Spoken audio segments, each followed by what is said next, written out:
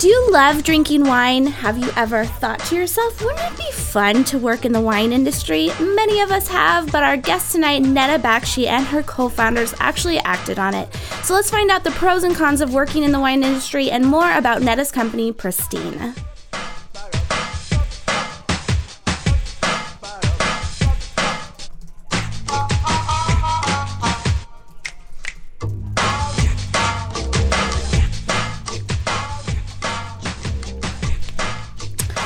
All right, everyone, welcome back. So you're watching episode 103 of YFE Chat Live, the live show that happens every Thursday at 6 p.m. Pacific, 9 p.m. Eastern. I'm your host, Jennifer Dono. You can tweet me at Jennifer Dono. Use the hashtag YFE Chat. We've got Stacey Harris at the Stacey Harris on our YF Entrepreneur Twitter handle.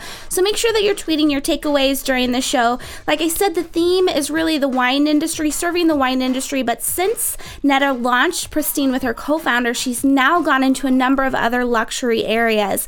And so anyone that wants to work with luxury brands, this is a perfect episode for you. Episode 103 is brought to you by Oval Eye TV. Oval Eye believes in building community through shared experiences. We produce professional live webcasts that bring tribes together. And by MailChimp. MailChimp is the best way to design, send, and share email newsletters. You can get started today at MailChimp.com for free. And don't forget to sign up for our mailing list, joining YFE. That's the best way to stay in the loop with everything that's going on. If you go to yfe.me/mailed, you can find out more there. And then, of course, last week we had on MailChimp to talk to us about email marketing and optimizing that for our businesses. So make sure that you look at that. All of our replays go up on YouTube and iTunes in both video and audio format, so you can go to the gym and listen in. So you can be on the treadmill and listening about wine tomorrow. All right, so just a couple things before we bring Nedda on. The action calendar. If you go to dailyactioncalendar.com, you can get involved. This is a great way to meet other young female entrepreneurs. Today we were sharing, the action was to share about when you first got started in business. And so we had some awesome, really inspirational posts. A couple people shared the image of them sending in their LLC forms and also of like their journal entry that they're going to start their business today. I loved it. So much fun. Tomorrow's action is, again, go to dailyactioncalendar.com to find out more. But tomorrow's action is to, where did I put it? A scene from nature. So again, if you go out for a run, it's just a great way to meet other young female entrepreneurs, snap a picture and tag it with YFE Action. And then finally, Bootstrap Book Club. We're starting to wrap it up. We're doing Q7 tomorrow. You can find out more by going to yfe.me/bootstrap books. I need to slow down. I'm starting to mumble. All right, so let's go ahead and talk about Nedda. She's the co-founder of Pristine. It empowers brands to engage with consumers, connect and build relationships, and protect the integrity of their products. Nedda is the co-founder, VP, and head of sales. Nedda, thank you so much for joining us tonight. Thanks for the introduction, Jen. How are you guys? I'm the co-founder of Pristine, and we basically make products interactive. So we take physical products and we make them interactive so consumers can scan them while shopping at a retail location, at any location.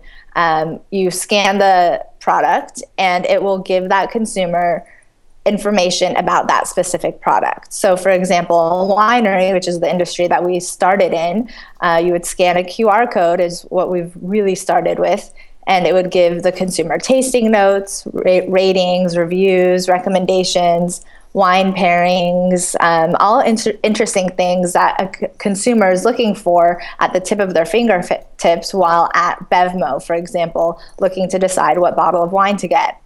So when they scan that, now they have all that information. They can actually start to engage with that winery directly, see videos, see the story about the wine, the history, and the brand the integrity of the brand is there. So at that scene, it's interesting for the consumer. Now for the brand, the winery is now able to see where their products are going, who's engaging with their products, and actually connect with those consumers post-distribution. So wineries today have no idea who's buying their wine post-distribution. Once they sell it, they have no idea as to where that wine is going. So we provide a platform for consumers and brands to engage at that level. So tell us a little bit about your background and how you got into Pristine, because you have a number of co-founders, and I believe you actually started, was it in a business school or an acceleration program? Yeah, so actually I've been in the wine industry for about 7 years, and for a company called Monvera Glass Decor, and mainly did design and packaging and headed up their sales team over there. And it was a startup, and we got acquired by a private group of investors, and I'm really, startups get me really excited. So this is my second startup. And yeah, we have two co-founders. One has been a best friend of mine for about 12 years, and our other co-founder went to business school with him at Haas. And so that's how we all kind of came together. We are funded. We actually went through a couple different programs through founder.org. We did a bunch of business plan competitions, and are located right now at an accelerator in Berkeley, operating out of Skydeck. Wow. So now the company didn't actually start with focusing on the wine industry, though. I mean, you talked about in a Forbes article basically that there's a lot of different areas that you could have taken the same concept in. One of them was immunizations, or going into a developing world and making sure that those were still good, basically, and tracking the use of that. But you ultimately went the wine industry. So why did you choose to start there, other than, of course, your background in it? So actually we did decide to start in the wine industry. So that was always the goal. The product changed though. So initially our product idea was a temperature tag that would go on wine bottles to track temperature. So when consumers receive that bottle or buy that bottle, they're confident that that wine is in pristine condition, which was, wine gets damaged over, I think our threshold was 100 degrees for 18 hours. So what we learned talking to different wineries was that temperature was a concern, and that threshold was high enough where they wouldn't get complaints all the time. But one of the things that became an issue was that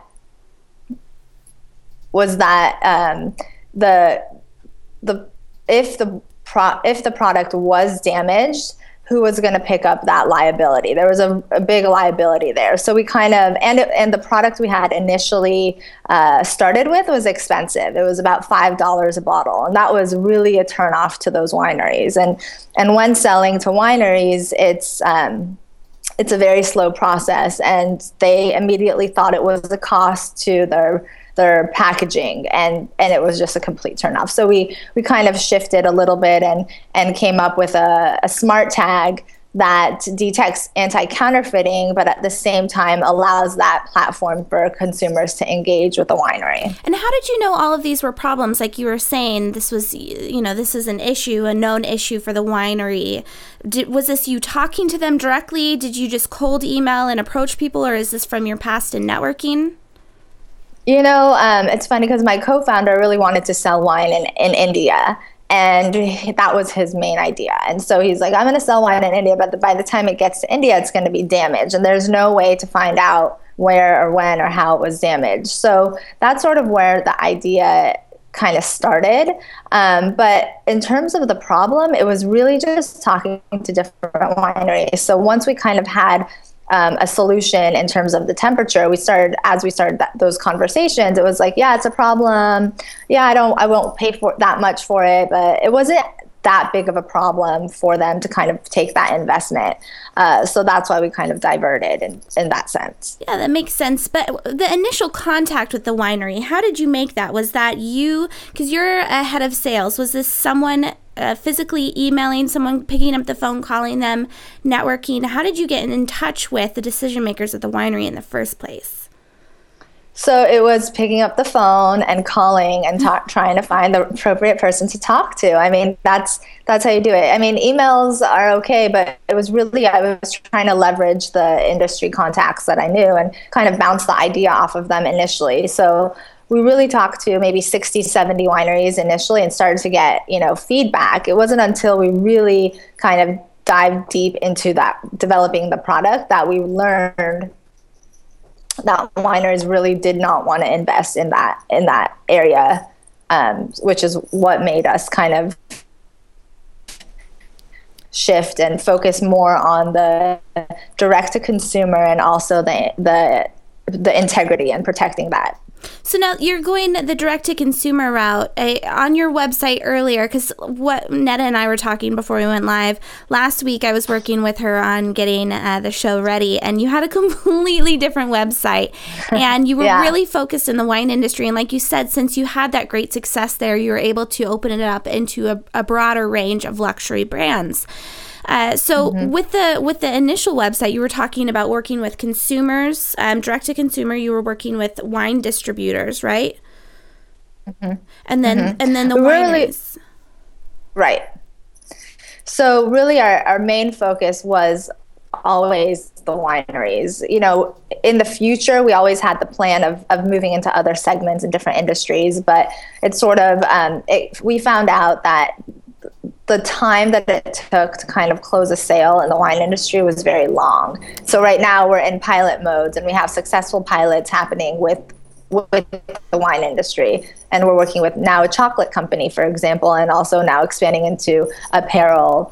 So we're not there yet, but that's where we're heading. See, and you bring up an interesting point in conversation, the idea of how long it takes for a sale to close. So you might get this contact with a winery if you're a graphic designer, or if you're offering a product like your product, where it's a physical add-on and it's increasing the expense of the wine bottle. You might get that contact with the winery, but the time it will take to close the sale is really going to hurt your bottom line, your cash flow, as far as being a startup and working with that. What kind of timeline, when you say a long time for it to close, what kind of timeline are you talking about?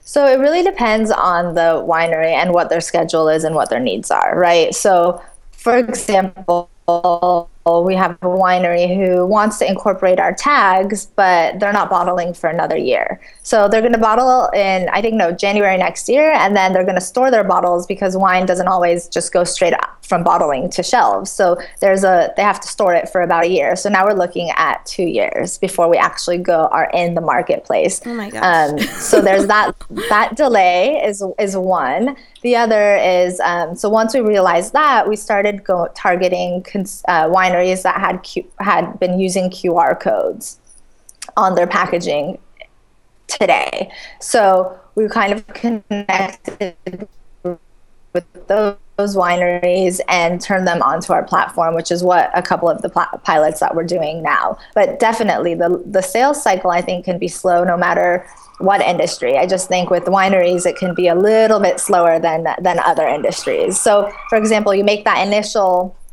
call with that appropriate person, but they might not handle the actual production, for example. So you're talking to somebody in marketing, they pass you to somebody else, and it could be a long trail. But the sales cycle can definitely take a while. Well, that's interesting. And I like that you point out that you started working with wineries that already had that QR code on there. Because, I mean, I've heard a number of people say don't create new habits, just fix those, like if someone is doing a QR code, give them a different type of label or a different way of tracking it versus creating this new habit of, oh, now you're going to track your bottles kind of a thing. So I think that's a great point to remember. Now, the difference between the winery then and then, for example, the other luxury brands that you're working with, like the chocolate company, is that they're in production then all year? Exactly. And they can put on our tags at any point. But QR codes is mainly the functionality that we're starting off with, and NFC. But NFC, which is near field communication, not all phones have NFC, but most phones, most people who have smartphones will download a QR code reader like Red Laser, for example, and use that to scan a QR code. The thing about QR codes is that the adoption rate is still pretty minimal.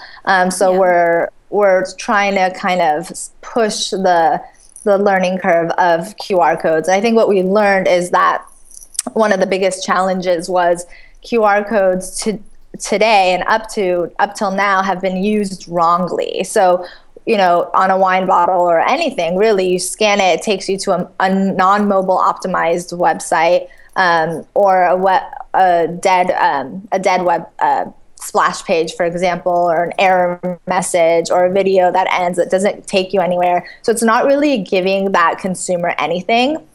People need a reason to scan a QR code, right? You can't just, if they scan it and they don't get anything, it kind of creates some sort of barrier. So what we're trying to do is create that, when you do scan that QR code, we're actually giving you something. So we're working with all of our pilots to kind of incentivize those consumers. So the more you scan, you get, tasting, free tasting passes, for example, or 20% off, for example. So different incentives to kind of get those consumers to try to scan more QR codes. And what's the motive behind this? So if you're working with a luxury brand, whether it be winery or a chocolate company or a fashion brand or something like that, are they trying to increase engagement? Is social an important thing for them? I mean, why would they even look at this interaction in the first place?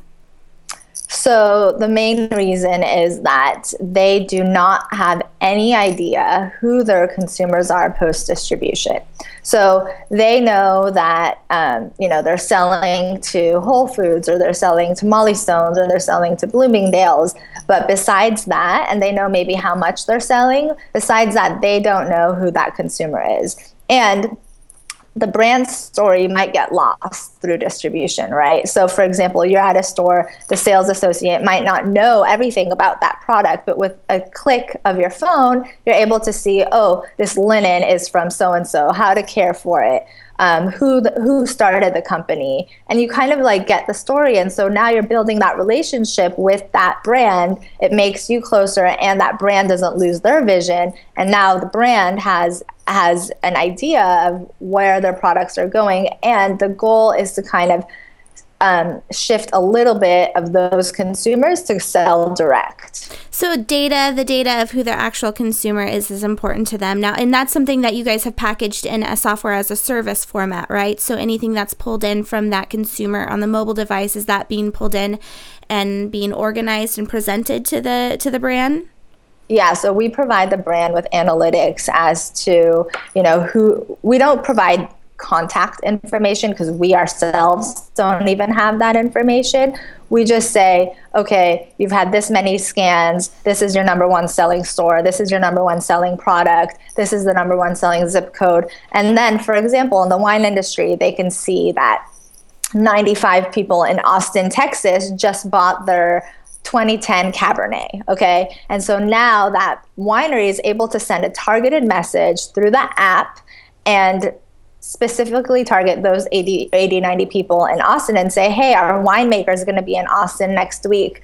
Join us for a private event, invite your friends. It makes it a little bit more exclusive. Or, hey, next time you're in at the store you bought the wine at, here's 10% off, or kind of like that, to build that relationship. Well, and just to take it back to some of the YFEs that are watching this, while you have this large, funded company in Pristine that has the software capabilities, and you're working with companies that can afford to work with you. I mean, there's a number of micro wineries and smaller luxury brands out there that are just getting started that I'm sure would love to work one-on-one with someone. And so the things I'm pulling out from what you're saying is that data is important to them, whether they know it or not. And I feel like a lot of this can be done on that micro level without having the software to begin with. I mean, once you get into those larger companies, of course, I could see where there's huge value in what you do. So, and then going back into the actual fund, or the makeup of your company. So, did you have any type of development background? Did any of your co-founders? Did you have, one technical co-founder? What did that look like? So my two co-founders are both IT guys. So Navas is our CTO. He's been at Orange, heading up their technology side for about 15 years. And Vic Thairani is our CEO, and he has been at Microsoft for about 11 years. So they're both coming from the technical side of mobile development. So you're well set up. What advice would you give to another young female entrepreneur that might have an idea to do something like this, like a software as a service type of a piece, but they have no technical co-founder and no idea how to even get started? It's interesting. For advice, I think that one of the biggest things is to kind of research an industry and find out a problem and try to solve that problem. So it's impossible because there's lots of problems out there and solutions, but I think that that's one of the main things. And you can't do it alone is another tip. Honestly, like without my two co-founders, I would be going insane. We have that complete trust with each other, which I think you need with your co-founders. So that's definitely another piece of advice. Don't do it. Don't try to do it alone. So, and there's a couple of questions on the chat around the QR codes. You were talking about incentives, taking it back there a bit.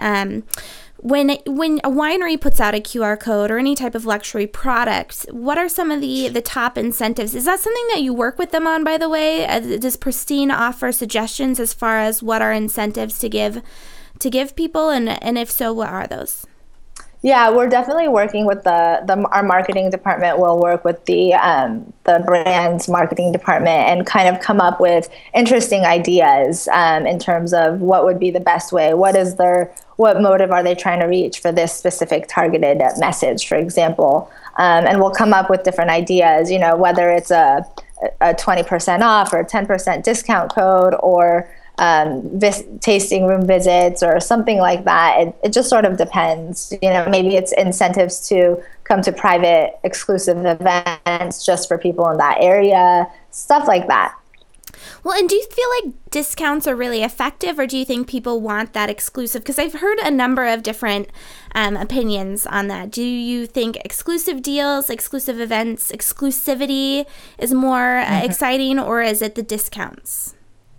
That's a good question, actually. I think people really like that exclusivity thing because, finding a deal, sometimes you can find a deal here and there, but if it's coming from the brand direct, I think that, and it's exclusive, I think people kind of value that a little bit more because it makes them feel like, a little bit more special, right? Yeah. Well, and I've heard Mark Cuban talk about the whole idea of experiential being something that's more valued today than anything else, any cost savings or whatever it is. People want to increase the amount of experiences they have. So I think that's a great tip, kind of getting off track a little bit. But if you're offering a QR code or whatever it is, focus on experience over discount, or maybe both. I don't know. It's still an interesting conversation to have. So right. I wanted to ask you about going back to the structure of the company. You talked about the initial product being a $5 addition to each bottle. So did you ever go the hardware route, or was it always the software as a service piece? No, we are a hardware and a software solution. So we have the option to do both or just one. So once we learned that $5 temperature tag was going to be too expensive, we kind of modified it so that it's actually just a smart tag, which has the counterfeit built in, and it has the QR code or NFC embedded in it as well. So we do have those smart tags that we offer to customers, or if they just want to incorporate us into their current packaging, we just do the software then. And then as far as raising capital goes, did you do that strictly through the incubators and the programs that you've been through, or was that outside funding as well? So we've done both. We applied for many business plan competitions, and through them we found out about founder.org, and Michael Baum is actually one of our main investors. He's one, and then we have a couple other investors as well. And was the wine industry, was that something that was attractive to people? The idea that you were going to be focusing on something that, like you mentioned in the Forbes article, or your co-founder did, that it was something that people make repeat purchases on. I mean, what were the other points that made it attractive? I forget what all of them were, but it was interesting to look at it from that perspective. Yeah, I mean, wine is something that everyone's drinking all the time, right? And it's hard when you go to the store, like what wine to pick, which bottle to pick. So I think that's definitely something that was attractive to our investors and, also for us, because we want to make it more exciting. Well, and I love the idea of getting started in the wine industry. Just, I I made sure that was the topic of this, like I was telling you earlier, because I think it plays into a lot of our fantasies, this idea that we all love to drink wine, and maybe not all of us, but the majority of young female entrepreneurs enjoy a glass of wine. And it's just a fun idea to think that you could work with someone or solve a problem. And it feels like they have probably a number of problems. They feel, when I visit a winery, it does kind of feel like going back, where I'm sure they're doing a number of things that are, more advanced, more 2.0 type of a thing, but it still kind of feels like I'm stepping back in time sometimes with some of them. So definitely. As far as giving advice to any young female entrepreneur that wants to break into that type of a field, what would you tell her to do? I would say go hang out with a winemaker and kind of work around harvest time and hang out with them and get to know them. And that's the best way to really learn any industry, is to kind of just dive in straight with that specific, industry that you're going in. And then it makes you really learn more about that industry and kind of see what the loopholes are, what their problems are. But it's fun. Like I've worked so many wine events. I've gone to too many wine events in life. It's crazy, but it's just so fun going to all the wineries and tasting rooms. They're also different from each other, like whether you go to Napa or Sonoma, and the winemakers that you actually talk to. The interesting thing about the industry, the wine industry, is that they don't consider themselves competitors with each other. They consider themselves as friends and just, so that's a really, really interesting thing to know about that industry, is that they're producing same products, right? Wine. How many different wines are there? But when they talk about each other, they're all friends and they all know each other and they're all just buddies. And they're like, oh, you're doing this. That sounds so interesting. I'm making this kind of Chardonnay. And to me, that's a very, very cool and something that I really admire in that industry. I love the idea of hanging out with winemakers, just period. I think that's like fun and discovering a problem that they have. So, Nedda, thank you so much for joining us tonight. You gave us a lot of great takeaways as far as working with the wine industry or any luxury brand, really. And the piece about QR codes and engagement, I think, is definitely a worthwhile takeaway. So, Nedda, where can everyone find out more about about Pristine and about yourself? So Drink Pristine is our website, and I guess you can send out my email. It's Nedda@drinkpristine.com, NEDDA, and we have a Twitter page. We're out there, so you can definitely find me on LinkedIn as well. Awesome. Well, Nedda, again, thank you so much for joining us tonight. Thank you for having me. I can't wait to see the other videos next month. Yay! All right, so everyone, you've been watching Nedda Bakhshi. She's the co-founder of Pristine at drinkpristine.com.